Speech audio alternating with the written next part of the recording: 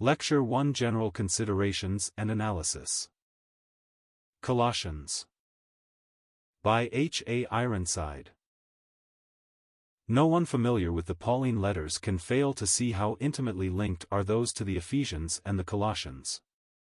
It is very likely that the letter from Laodicea, referred to in the last chapter of the epistle we are considering, is really our epistle to the Ephesians, and therefore we can understand why the apostle was anxious that both should be read by the same people. My reasons for saying this will come out later.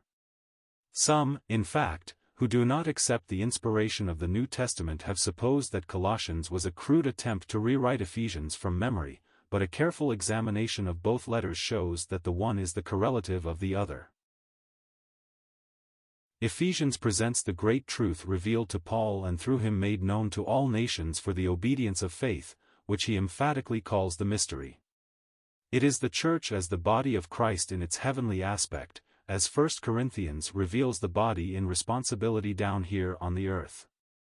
Ephesians, of course, does not overlook the importance of our responsibility to walk according to the calling wherewith we are called, and to manifest the unity of the Spirit in our measure while still in this scene. Doctrinally, however, it is the body as the aggregate of all believers from Pentecost to the rapture, united to a risen Christ by the indwelling Holy Spirit, that seems the theme of that epistle. Colossians, on the other hand, has to do with Christ as the head of the body. It seeks to fix the hearts of the saints upon him as risen and glorified, known no longer after the flesh but, in resurrection, the head of a new order, and believers as responsible to manifest him, to hold the head, here in this world. So we might say the headship of Christ is the theme of this epistle. We need not therefore be surprised to find great similarity in Ephesians and Colossians, for so intimate is the link between Christ and the members of his body that what is said of the one may often be said of the other, and it is given to the members of the body to manifest the risen life of the head. He it is with whom the Holy Spirit occupies us in order that we may be separated practically from all that would dishonor him and delivered from anything that would tend to keep him at a distance. At the beginning there was very real need for such ministry.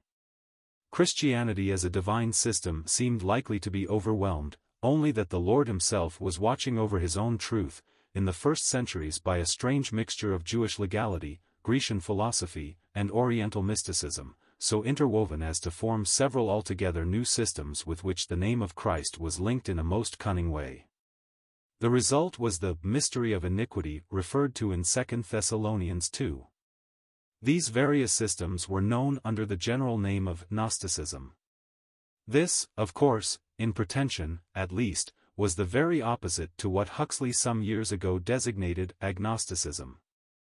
The latter term means, without knowledge. The agnostic says God is unknowable, the mystery of the universe is unsolvable. He says, there may or may not be a personal God back of this universe. Matter may or may not be eternal. Man may or may not survive death. I do not know.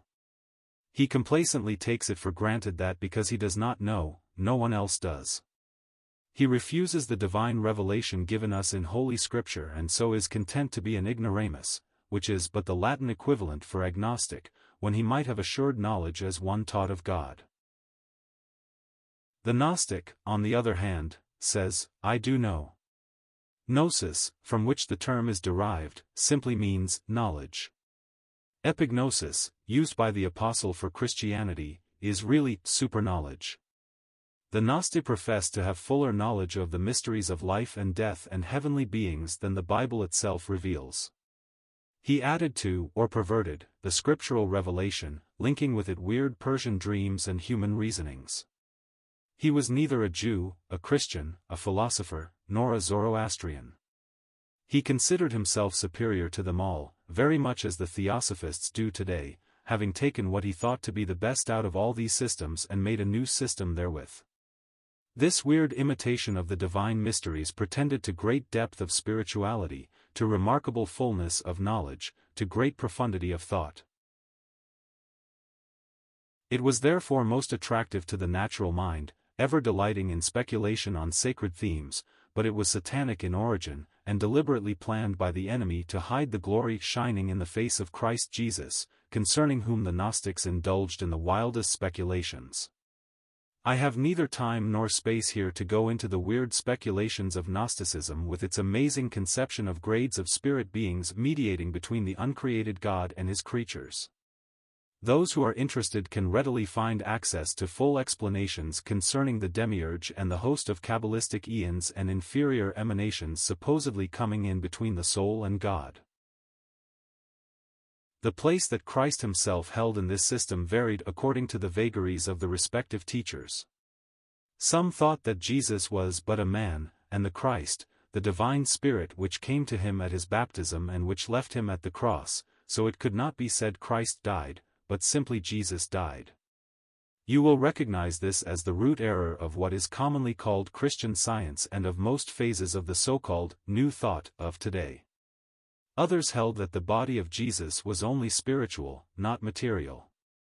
They linked evil with matter and therefore refused to believe that the Word became flesh. The first of these systems seems to be before the mind of the Apostle Paul in the writing of Colossians.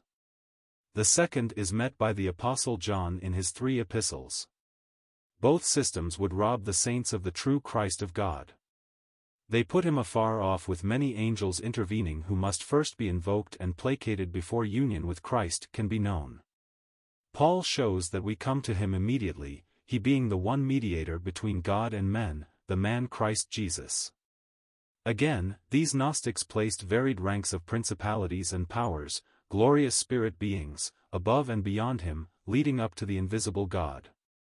Whereas the Apostle Paul shows us that he is the creator of all principalities and powers, and that they must all be subject to him who is himself the image of the invisible God. I would not think it necessary to occupy people with these old errors were it not that the danger of losing sight of the head is as real today as it was then. Every modern erroneous cult is just some old satanic heresy revived, and each is designed to misrepresent some aspect of revealed truth in regard to Christ and his redemptive work.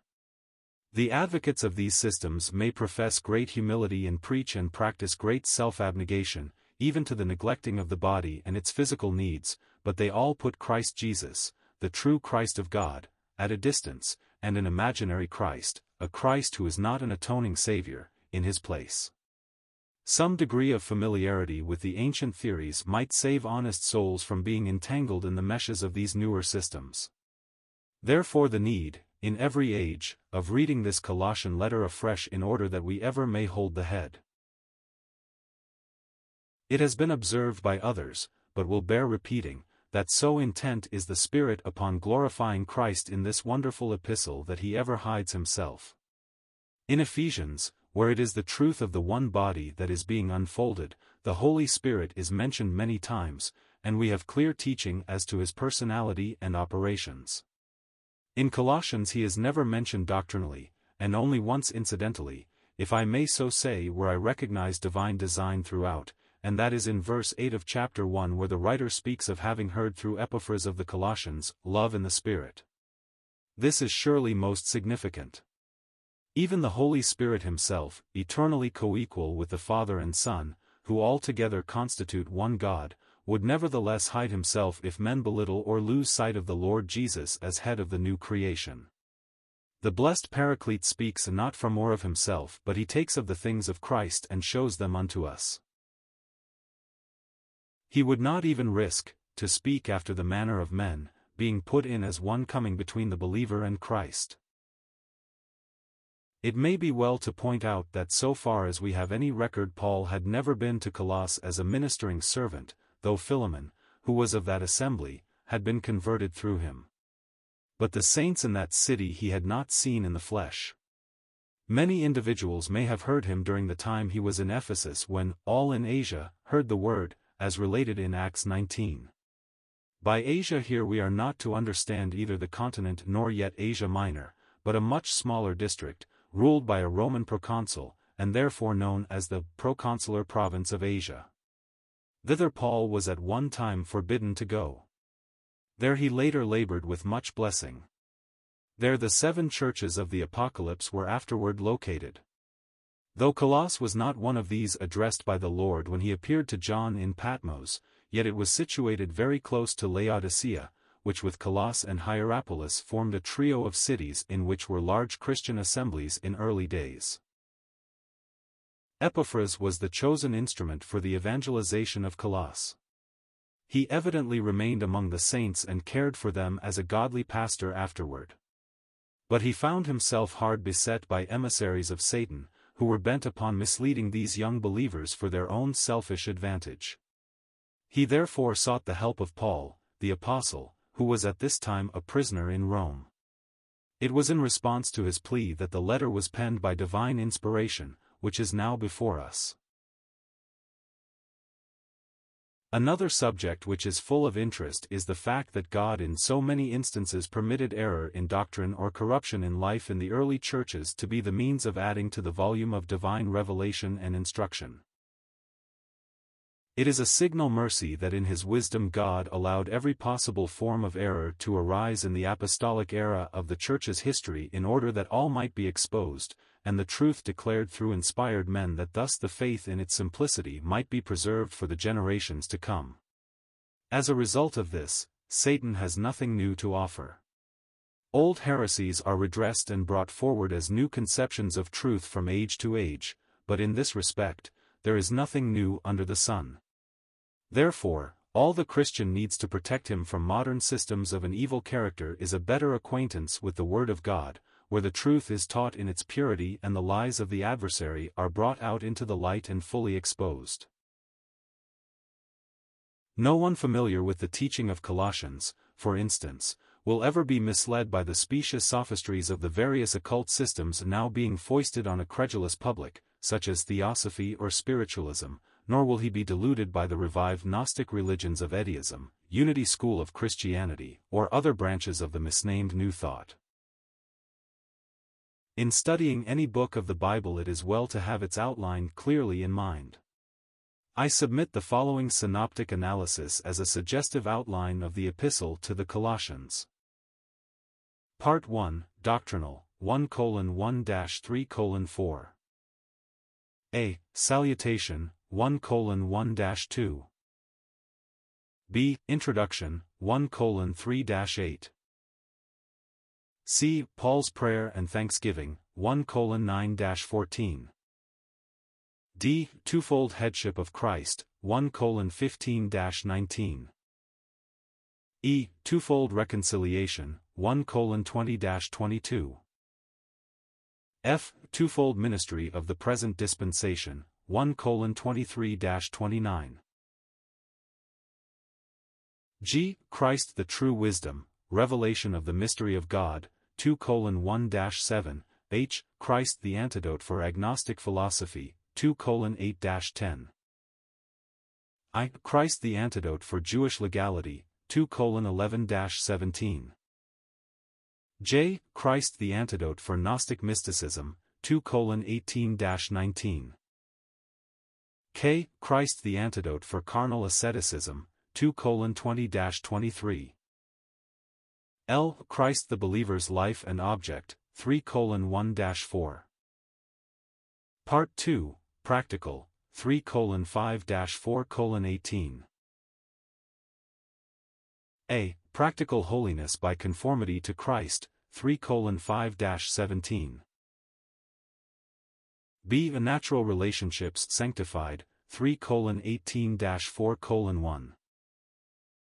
C. Concluding Exhortations, 4:2-6. D. Salutations, 4:7-18. This is, of course, in no sense arbitrary. Many other outlines have been suggested, and some of these may be much better than that which I have suggested. But it is along these lines that I purpose examining afresh this precious portion of the Word of God, which, like all Scripture, is written for our learning, and seems to have increasing value as new cults and false systems abound, all designed to make us lose sight of the head and forget our union with Him in glory.